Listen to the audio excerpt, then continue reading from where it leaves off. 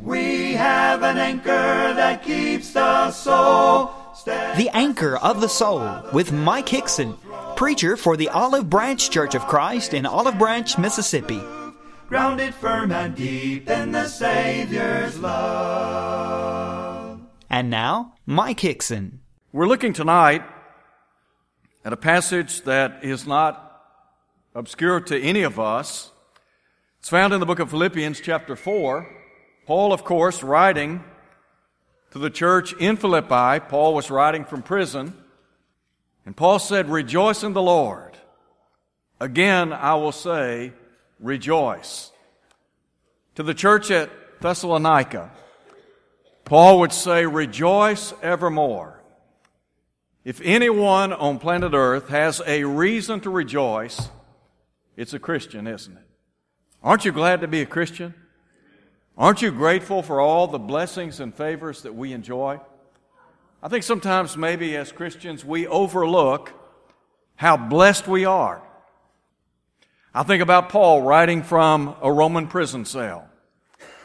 And yet the book of Philippians is bathed in joy, in a spirit of joyfulness. And Paul could encourage these saints to live in a state of joy. And he could encourage them to rejoice in the Lord.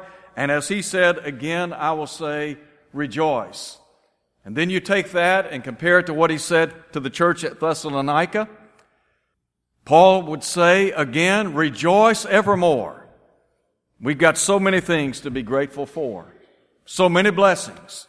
I want to begin tonight by calling attention to some of the great blessings that we have.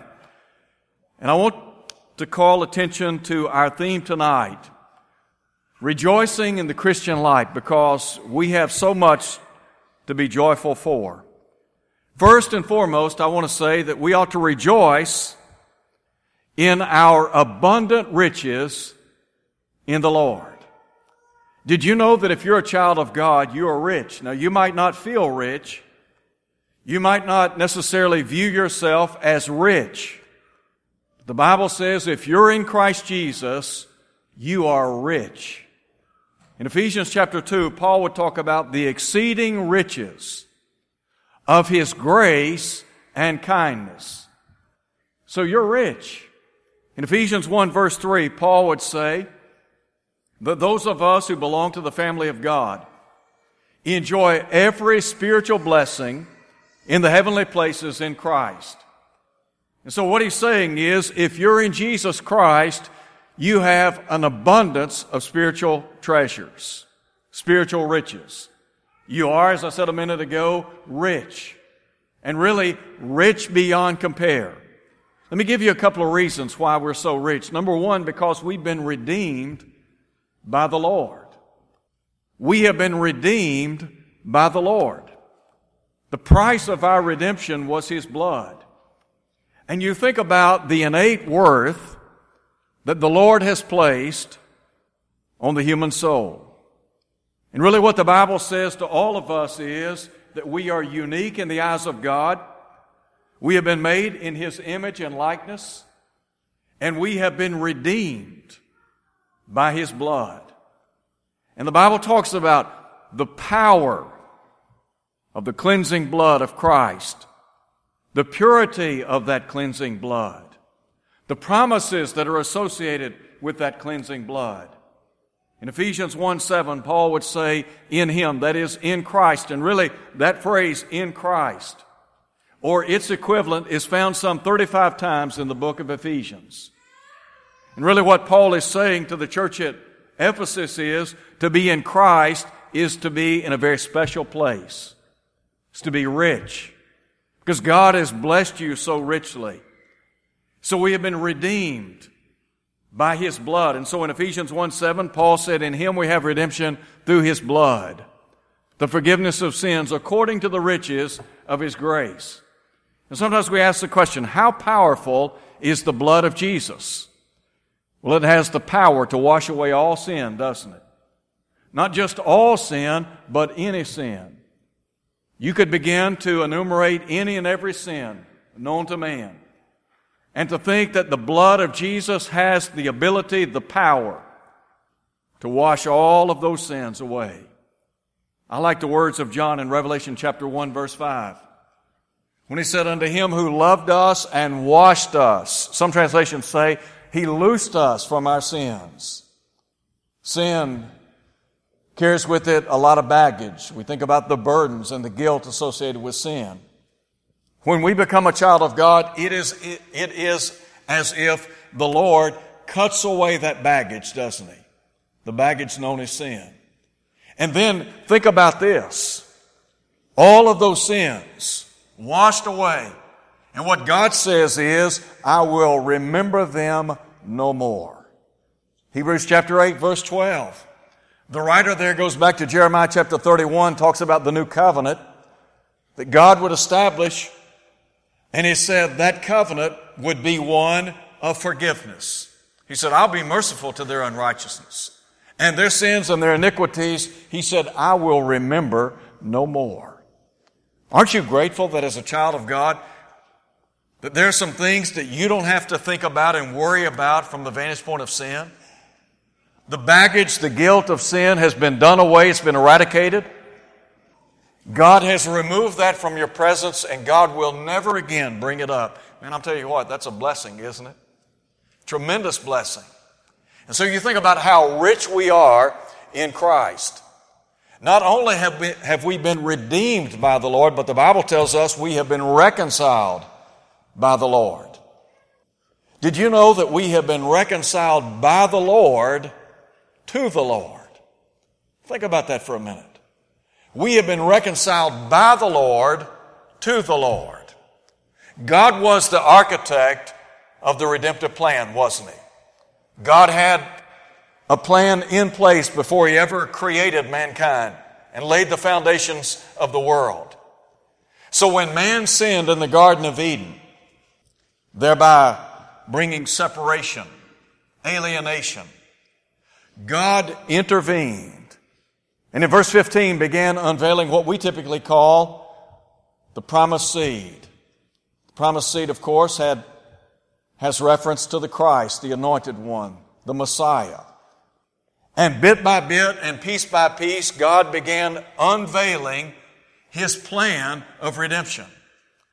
That plan of redemption and reconciliation, that beautiful plan of reconciliation, involved a person. That person was Jesus Christ. Jesus was the agent by which God's redemptive plan was accomplished, wasn't it? Do you remember in 2 Corinthians chapter 5? Paul said, all things are of God who has reconciled all things to himself by whom? By Jesus Christ. He is the person of reconciliation.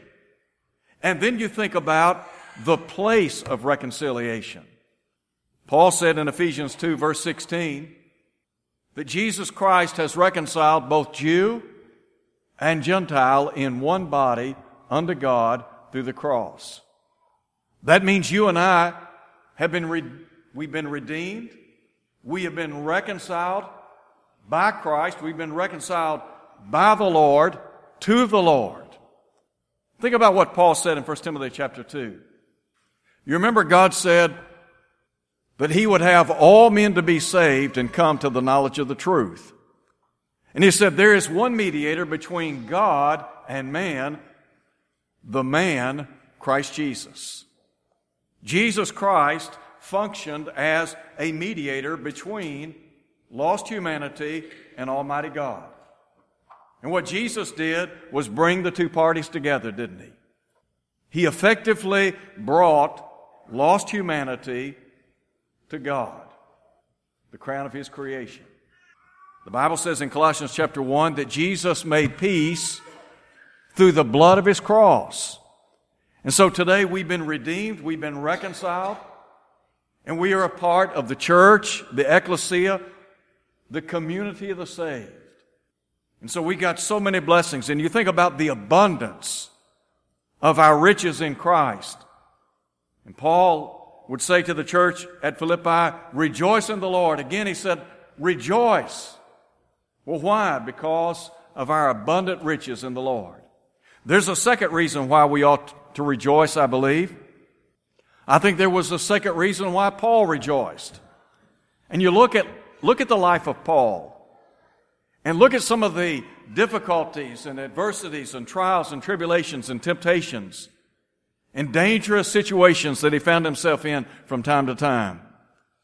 And yet, amidst all of that, Paul could maintain a joyful disposition, couldn't he? Do you remember when he was in prison in Philippi? His feet had been fastened in stocks along with Silas's. And the Bible says at midnight, what were they doing? They were praying and singing praises to God. I would suggest to you that they sang praises to God out of a joyful heart. They could reflect upon all their blessings and favors. So when you think about rejoicing in Christ, our joy is not necessarily dictated by external circumstances, by the happenstances of life, but rather there is this deep-seated joy, peace, and contentment that we have that the world, unfortunately, does not have. So let's think, secondly, about we ought to rejoice in our abiding relationship to the Lord. When you became a child of God, you entered into a very special relationship with the Lord. Do you remember when John wrote the book of 1 John? And he talked about the incarnate Christ, the fact that they had seen Him, they had heard Him, they had touched Him. He said, our hands have handled Him. He identified Him as the Word of life, that eternal Word. And He said, we've written unto you that your joy may be full. Paul was writing to Christians, encouraging them to reflect upon the joy of their fellowship in Christ. And all of us tonight, as members of the body of Christ, we have a very unique and special relationship to the Lord. We are identified as heirs of God, joint heirs with Christ. The Bible says we've been married to Christ in Romans chapter 7, verse 4. We are called a holy nation of people, a people for God's own possession. In other words, we belong to Him, don't we? So you think about all these great blessings and favors that we have in Christ. Well, what about this abiding relationship that we have in the Lord? I want to suggest two things here. First, I would encourage all of us to look to the Lord for guidance. To look to the Lord for guidance. Those of you that are about to begin the school year, think about your relationship to the Lord and how blessed you are. And here's what I think about. As a child of God, enjoying a unique relationship to the Lord, this abiding relationship, I can look to Him for guidance. And because the Lord is a part of my life, I am assured of two things. Number one, a blessed life, and number two, a better life. Would you agree? Don't you think that as a child of God, somebody who is basking in the guidance of the Lord, that we have a blessed life, that we have a better life? You and I, we're so blessed.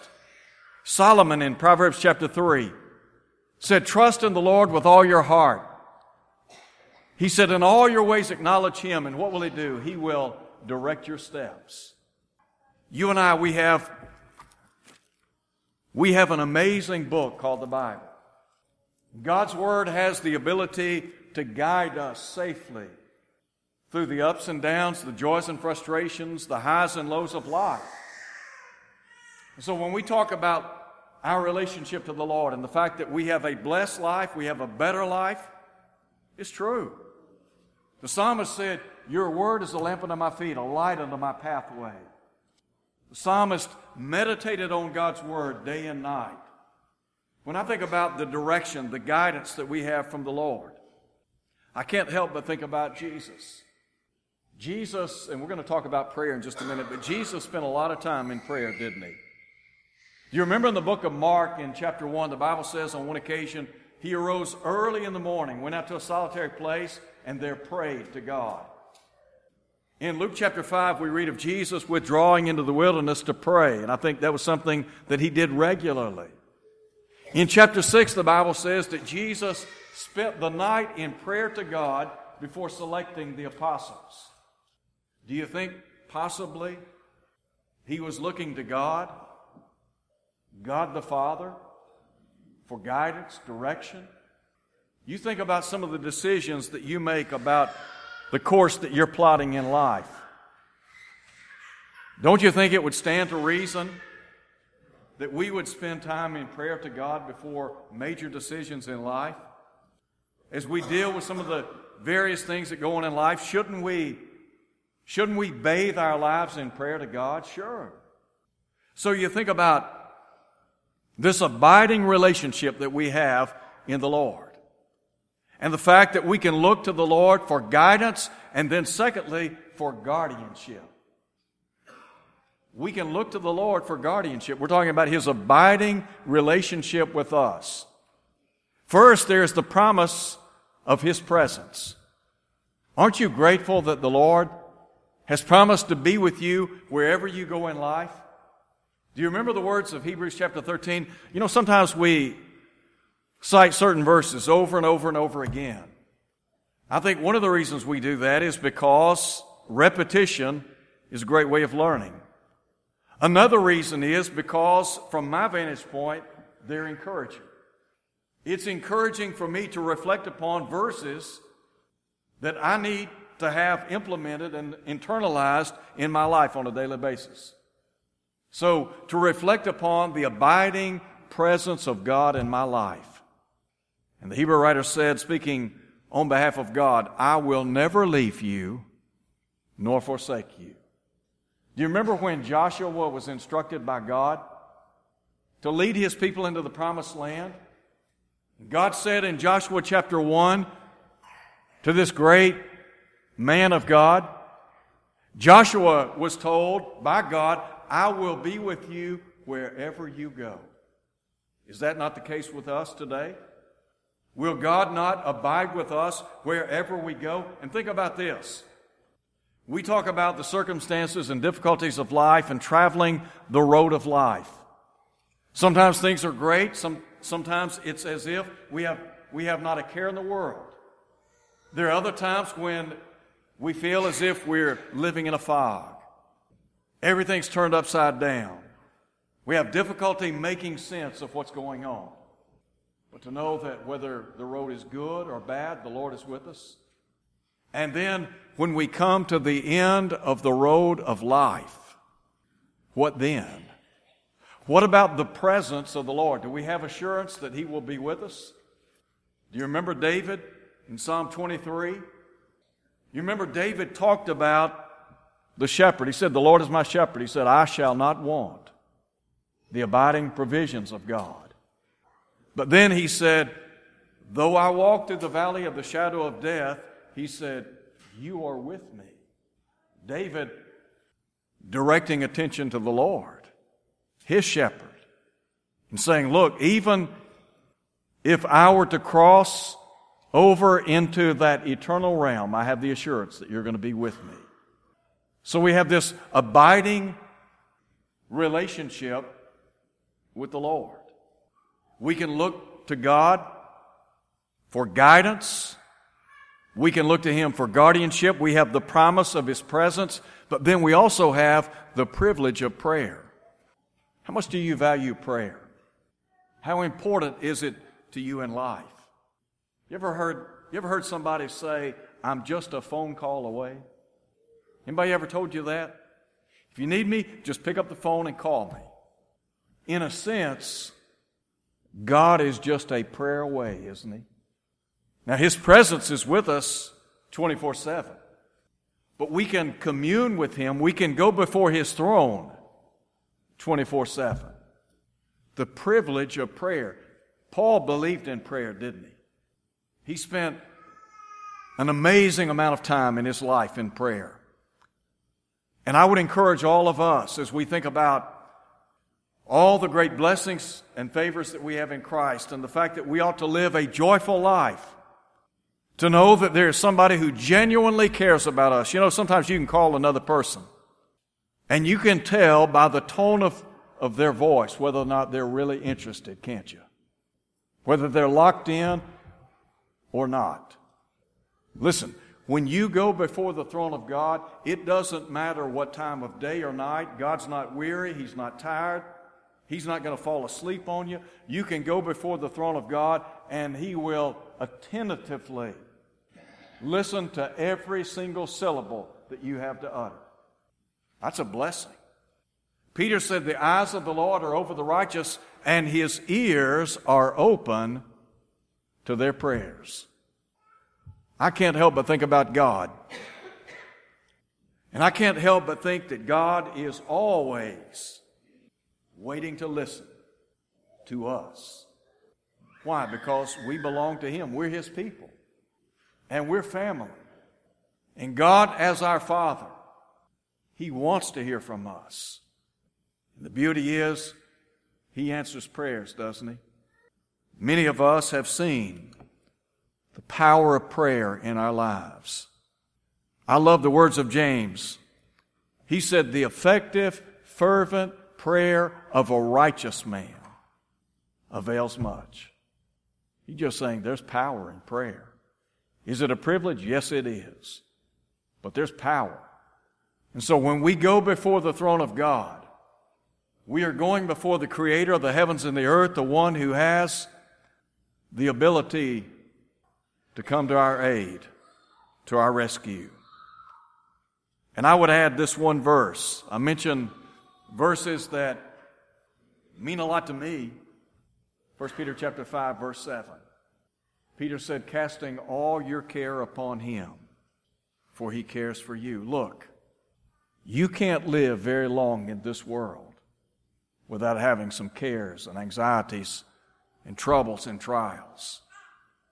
And there are times in life when our hearts are heavily burdened and we're hurting.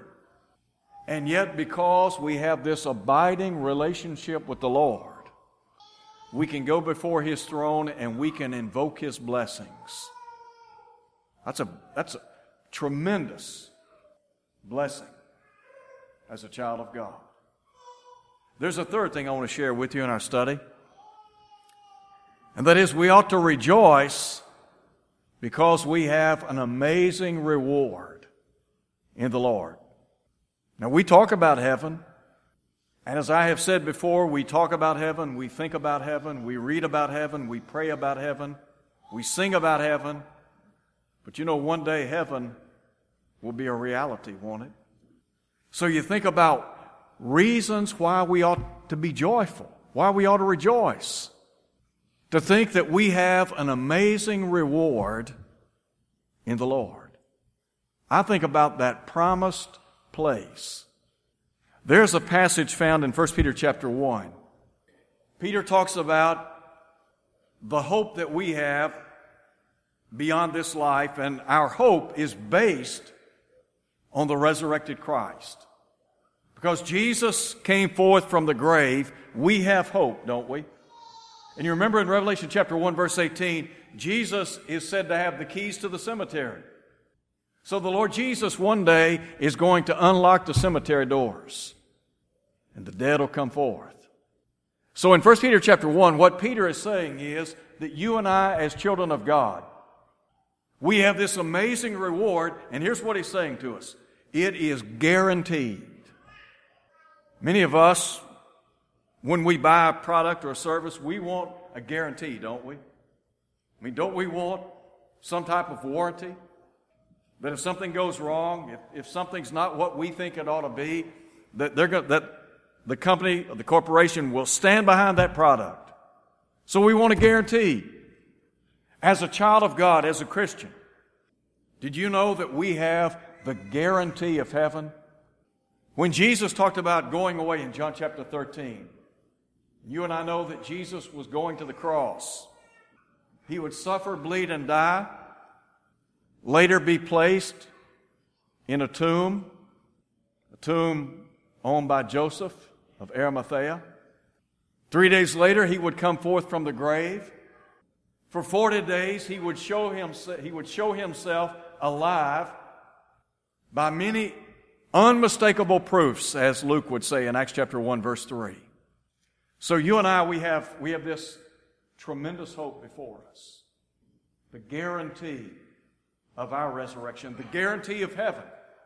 So Jesus is talking about going away in John chapter 13. So when you make the transition to chapter 14, here's what he says. Let not your heart be troubled. You believe in God, believe also in me. They believed in God the Father. Was Jesus God in the flesh? Yes, he was. Jesus was saying to his apostles on that night, you believe in God, believe also in me. In my Father's house are many mansions. If it were not so, I would have told you. But I go to prepare a place for you, and if I go and prepare a place for you, I will come again and receive you unto myself, that where I am, there you may be also. That's a promise, isn't it? And who made that promise? The Lord Jesus did.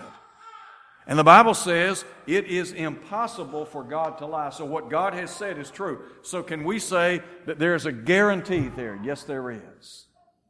So this promised place, this beautiful place, this promised inheritance. Let me talk for just a moment or two about the place of our inheritance. It is a place of absolute perfection. Have you ever been to a place that was just immaculate? Last year, I think it was last year, when we had the opportunity to go to the Masters. For years, I had watched the Masters on television. And I had heard people talk about the immaculate care of Augusta National.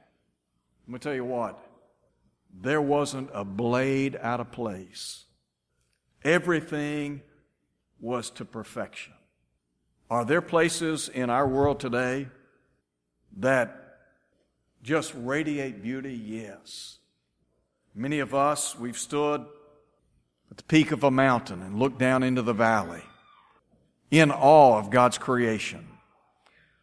And we look at all the majestic places that would fall under the heading of the handiwork of God. And to think about heaven. There is nothing in this world that can compare to heaven. In the book of Revelation, John uses accommodative language to try to help us get a better picture of heaven. But I'm not sure that I can fully grasp it.